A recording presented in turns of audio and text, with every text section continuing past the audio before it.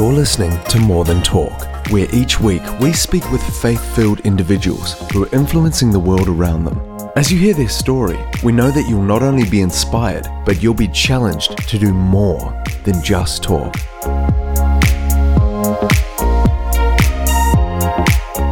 Hi, I'm Rebekah Proud, and today I'm talking with Kristi Van Es, who is the founder and CEO of Offspring. Offspring is an organisation established to combat the injustices of human trafficking and break the cycle of re-trafficking for those living in India. Kristi is passionate about social justice and education and is driven by her deep passion that every life should be treated with dignity and respect. She is a qualified teacher, inspiring speaker, risk taker and lover of all things adventurous. When I came across Offspring's website, the first thing I read was our story begun when we saw this need and recognised our ability to do something. This instantly struck a chord with me, as there are so many needs around us that can be met, and we also have the ability to do something. And so we'll be discussing this in today's episode. I also want to let you know that there will be some confronting content shared, but I encourage you to lean in and listen, as Kristi's story is powerful and inspiring. So without further delay, please enjoy the podcast. Well, hi Kristi, how are you? Good, thank you. How are you? I am good. It's so good to have you join us today. And you are newly married. Congratulations. I am. Thank you very much. Pete is marriage. Yeah. Pete's a very lucky man. And you obviously had a pretty interesting wedding. And I know it's not our main focus for today, but can you share briefly what your wedding ended up looking like? Yeah, well, we were meant to get married on the 18th of April, and then when all the restrictions started coming in, so we got engaged like in Feb in India, and so we were already having like a short sort of engagement to wedding period. And then when the restrictions came in, and Scott Morrison said as of like tomorrow night, you can only have 5 people, I was devastated. And Pete was on the other side of Melbourne, I was in Geelong, and we caught each other and we're like, do we want to get married tomorrow? And it was just like, well, let's do this. So It's amazing. We pulled it forward, and my bridesmaids just went like crazy town organising, did everything so amazingly. And we figured, let's get married in the Barwon River, like on surfboards, because we both enjoy surfing, enjoy the outdoors. But our celebrant was like, nah, you can't do that because like it's just going to be too public, too many people around. So we had to get married in the back yard of my parents' place, which wasn't what we originally planned, and it was sort of like, and they got a pool. So I just said to Pete, let's just get married in the pool on our surfboards. Like, why not? Let's do this differently, because it was so crazy, happened so, like we literally planned our wedding in 8 hours. And so I walked down, well, I wasn't really in aisle, but walked on the grass towards the pool in my wetsuit and jumped in. So yeah, it was such a special day in the end. I couldn't have planned it any better if we tried, I think. Oh, I love that. And it is a wedding to remember. And I just think that God's got his hand over your marriage. It's very exciting to see. Now, you are also the founder and CEO of the organisation Offspring, which I'm very interested in hearing about. And this is something that we're going to look into today. So to start us off, what is Offspring? That's a good question. It's not the TV show. I'm not an actress, unfortunately. So at Offspring, we work with survivors of sex trafficking, and we are based out of Kolkata in India. And our whole sort of vision is to break the cycle of re-trafficking and provide, I suppose, a holistic development program for these girls.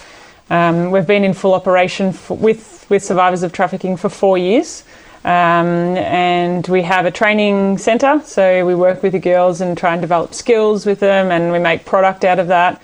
And we have education every morning, and we work with them one-on-one in their like emotional rehabilitation. Obviously, they've gone through quite a lot, so we want to work with them in that. And we also have a midway home for girls that come to us that actually don't have anywhere else to live, and so we provide housing for them, and again that's to try and create and develop their own independence as well. So that's it in a nutshell, but we are fully locally run, which is pretty amazing. Like I've recently just tapped out in a sense after living there for 6 years in Kolkata, just giving ownership back over to our team and empowering them in running it. So it's pretty amazing, pretty crazy. It's good. It is. It's incredible. And I went on your website recently and I noticed that it said our story began when we saw this need and recognised our ability to do something. Could you please just explain what the need was that you saw when you went to India? Well, when I first went to India with the intention of starting Offspring, and how that all came about is probably another whole podcast in itself. But I went, knowing that we were going to work with survivors of sex trafficking, but I didn't know exactly what that looked like. So I spent a year at the beginning figuring out what the need was, because in my head, it wasn't just like, I want to go over and save the day and run with a plan that I had. And, because I was entering a whole other world, and I had to learn what was needed, not just what I thought in my Australian context was needed. And so I spent a year basically researching. I spent time in India. I spent time in Greece with the organisation called the A21 campaign. And there was one survivor there that said something to me that really formed a pretty solid part of our model, which is the training centre. She had been trafficked from China into Greece, and it was the whole one-child policy for a family, and they had a boy as well. And it was like, well, what do we do with this girl? And so she was trafficked because of that situation, and she was with A21. And then it was like, okay, now, and they said to her, you're essentially free, like, we feel like you're ready to go out. And she looked at me and she just said, but I'm still like a baby. And for me, that was like, here's this 21-year-old who has grown up in a vulnerable family, who was then trafficked, no education, no skill development, nothing like that, and now they're like free. And she's like, but what do I do? And so I think there's lots of organisations working with children, and for me it was really the heart of those young adults, for these girls that were like, but I'm still like a baby and I don't know what to do. And so that's where we wanted to go, okay, well, let's try and help you figure out what to do, and not go, okay, yay, we're rescuing you, and now, okay, go, when you don't have anywhere to go. Wow. And so you obviously started Offspring, you founded Offspring out of that.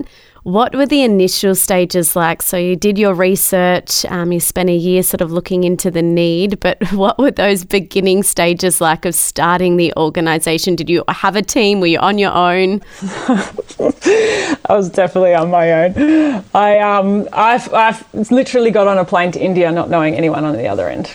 And so I remember being on the plane just freaking out, because I was like, just, what are you doing, Kristi? Like, this is insane.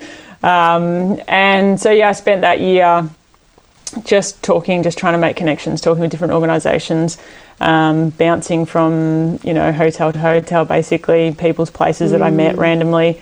And then I came back to Australia for a couple months, and then basically was like, we're going to set it up in Kolkata in India. That's where I felt God was sort of placing us. And from there, I knew one person from that year before, one person in Kolkata, and so I just said, can I just stay with you for a bit? And I didn't have a team, I didn't have anything, so I had to find a place to live first, and I had to get an Indian guy from that organisation I was staying with to sign off on my contract, because the landlord didn't want a single female just living in his house. So there were lots of, I suppose, little bumps, and then it was like, where do I get a staff member from? Like, I'm living in a city with 17 million people, but where do I find that first staff member? I don't know. So it was literally like one step in front of the other, and a real slow process, which was really challenging for me. But also look back at that and go, I know it was a slow process, was a good thing, because we really developed our model and what we were doing well, and didn't jump into it straight away. Yeah, and I think that's so encouraging for us as well, because when people have this dream or this idea, they want to start something, it is slow to begin with. I think a lot of people look at it and think, oh, Offspring happened overnight and Kristi's doing all this amazing stuff, but it started from just you by yourself going over there and just, taking one step at a time. What would you say some of your biggest challenges have been since founding Offspring, and how did you navigate them? How long does this podcast go for? As long as you want. Stacks of challenges. I mean, just initially, just being in another culture in itself is full on, and I've learned so much from that, and appreciate what I've learned from it. but it's challenging. But I think the biggest challenge probably would have been the isolation. Quite fitting for this time, but it was definitely going across and basically saying goodbye to my family and friends for I don't know how long, and I was coming back in between, but just being away from them physically and not having that support. And it was funny because I'd often have them try and just encourage my friends, like, I'm just a phone call away. Like, because you're on the other side of the world, it's almost like you've got to set up this meeting to be able to chat. And so, it was me learning to be in isolation, and I'm not an introvert. So that was probably, actually, I think, one of my biggest challenges, definitely. And amongst everything else, seeing poverty, hearing the girls' stories, all those challenges, even just seeing dogs on the road with limbs, like just constantly having things thrown at you all the time. It's all a challenge. Such a different culture as well. But even with that feeling of isolation, I know it may look different, but many people are probably feeling that today with the current climate. And I even, have to constantly remind myself that when we're feeling isolated and we're feeling lonely, we are not alone. Like, we have God's Spirit with us, which is so comforting. And it's just been so evident that you went over there and yes, you were lonely, but look how much God has just used you and used that situation for His glory. Now, I know that Offspring is having an impact on many different people. And do you have one or two stories you can share of how someone's life has been changed through the work of Offspring? Yeah, definitely. Like, we've had, girls come through, some that have been with us for a few years now, others that have been with us for a short amount of time. But I'd say collectively the biggest impact that I think we have is just bringing value and worth back in these girls' lives. Because that's been stripped of them, and I suppose that's data that we can't necessarily collect in terms of numbers, or they've grown in this area of education, and that's everything we do is really important. But when they know they are genuinely loved, I think they start seeing themselves differently again, and that's where I love that turning point. And they know that we love them and we care for them, and it's like, because they haven't experienced that in their family homes, in their lives. And so I'd say probably just a story. One of our girls, I'll call her Asha, which isn't her name, but she was trafficked at 4 years old. And she was trafficked from the other side of India into Kolkata, and from there was basically groomed to the point of her family, and she would call them her stepfather and stepmother, into sexual exploitation. And that may not have been at 4 years old. We don't know what age that was, but we know that she was definitely being exploited in her family life that she knew of. She was rescued at 15 years old, and then she went to sort of different homes and ended up coming to us to work. And I think she's such a legend. Like, she's got such a quirky personality. We get along like a house on fire. It's just, and I think just seeing it, that she knows that we would do anything for her. She knows that, there's still boundaries, there's still rules, but she just knows that we value her as a person, and you can see that in herself, and you can see the respect that she's almost gaining for herself as well. And she's now in our home, and we're just looking at her as different, trying to increase her level of responsibility and leadership within the training centre, because we know she's got it. And so just trying to empower them as well, that life that they did have, that they don't have to go back into it, because some of the girls, we've had one girl come to us, and she's basically said to us, when I'm free, in a sense, when she's released from the Child Welfare Committee of India, that she'll go back into it, meaning back into the red light area, back into the brothels, because she felt like that's what her family, wanted her to do. And there's so much respect on your family, or it's karma, or there's so many cultural rules around that she just thought that's just what she had to do, until we were able to sort of go, that's not what you were made for. Yeah. Wow. And how many girls and guys are sort of a part of Offspring in India? So we've had 19 girls in the 4 years. So we've been in full operation with survivors for 4 years. And as I said, some have been with us longer than others. And then we've got 8 staff members. So we've only got 1 male staff. So as soon as the conversations start turning girly, like around boyfriends, girlfriends, marriage, all he's out the door. I feel sorry for him sometimes, but it can get, with a room full of women, it's, it's got to happen. So, yeah, but he's really... but that's awesome. 8 staff members. Yeah, so we've got caseworkers, trainers, vocational trainers who teach the girls the product and how to use the sewing machines. We've got caseworkers who work with the girls one-on-one. We've got our manager who's a gun. We've got Prem who does our finances, and we've got a lady who runs the Ahana home as well. So, yeah, it's a little setup, and yeah, it's good. It's incredible. And Kristi, I know we spoke about this the other day, but when it comes to our life and our sphere of influence, I mean, there's always a need that can be met, whether that be in India or our workplace or even our local neighbourhood. What would be your advice to us when it comes to meeting a need? Where do we start? What should we do? That's hard. You've got to start somewhere. I think it's hard because the world can be pretty overwhelming at times. There's so many needs going on all around us, not just overseas when we hear the stories, but in our neighbourhoods as well. And sometimes I think it is easier to do nothing and just keep living in our own little safety bubble because it's safe. But we know that that's not where God calls us, what he calls us to do. He calls us to step out of the boat, which is unsafe and is risky and is scary.